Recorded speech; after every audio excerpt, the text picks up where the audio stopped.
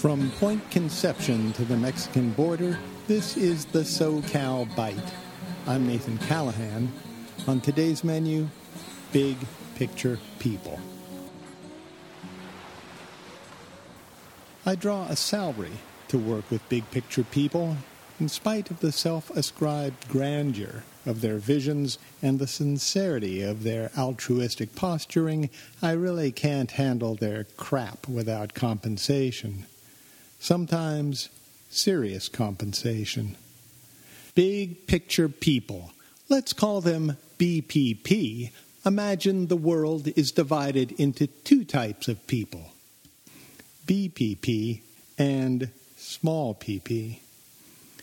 They contrive this sizable distinction in an attempt to justify their contribution to the world in which the rest of us do the heavy lifting, constructing canvases for their so-called masterpieces.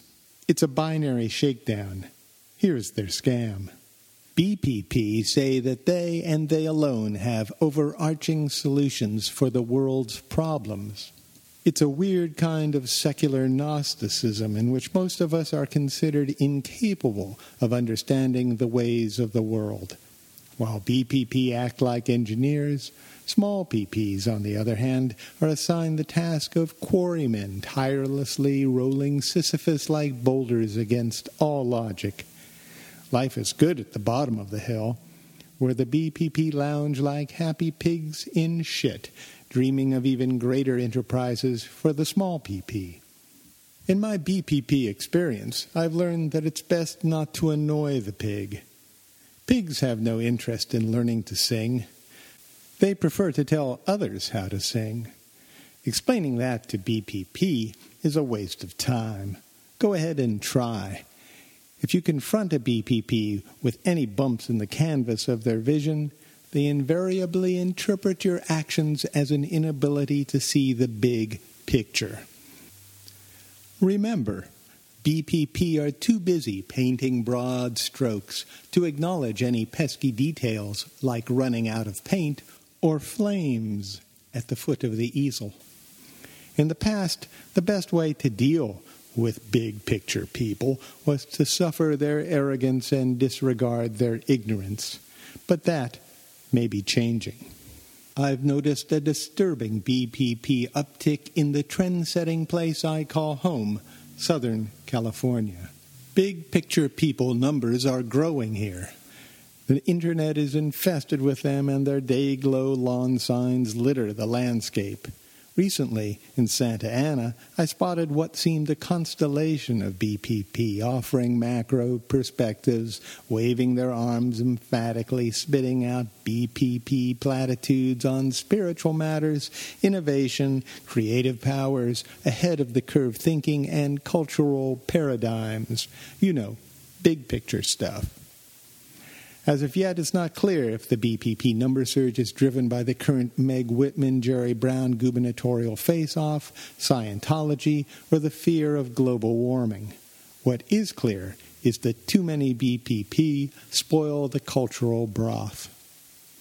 As P.J. O'Rourke says, everybody wants to save the world, but nobody wants to help Mum with the dishes. In other words, we've learned to think globally, but some of us have forgotten that local is usually the thing that's standing next to us.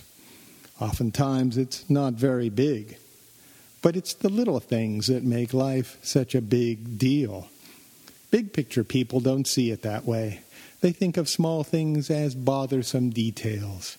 To them, Mum's happiness is a dead end, a moot and nettlesome point. The BPP agenda, however, is to them a very big deal. It is directly linked to the BPP ego.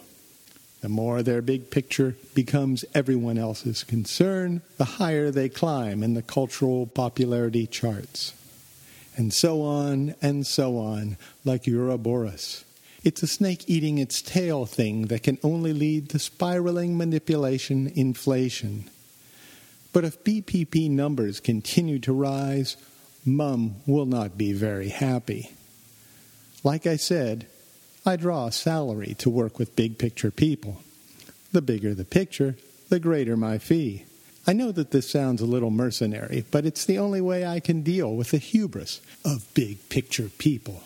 Besides, I get great delight from putting their money to good use in the small PP world.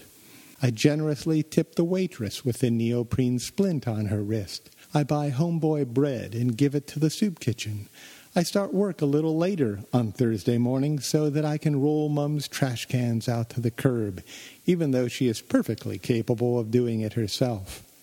It's mums who teach us the value of work, the details of matching socks and wiping our tushies. Mums are the antithesis of big picture people. That's why I've launched my own big picture. It's for the mums of the world. My message is simple. Big picture people don't see the big picture.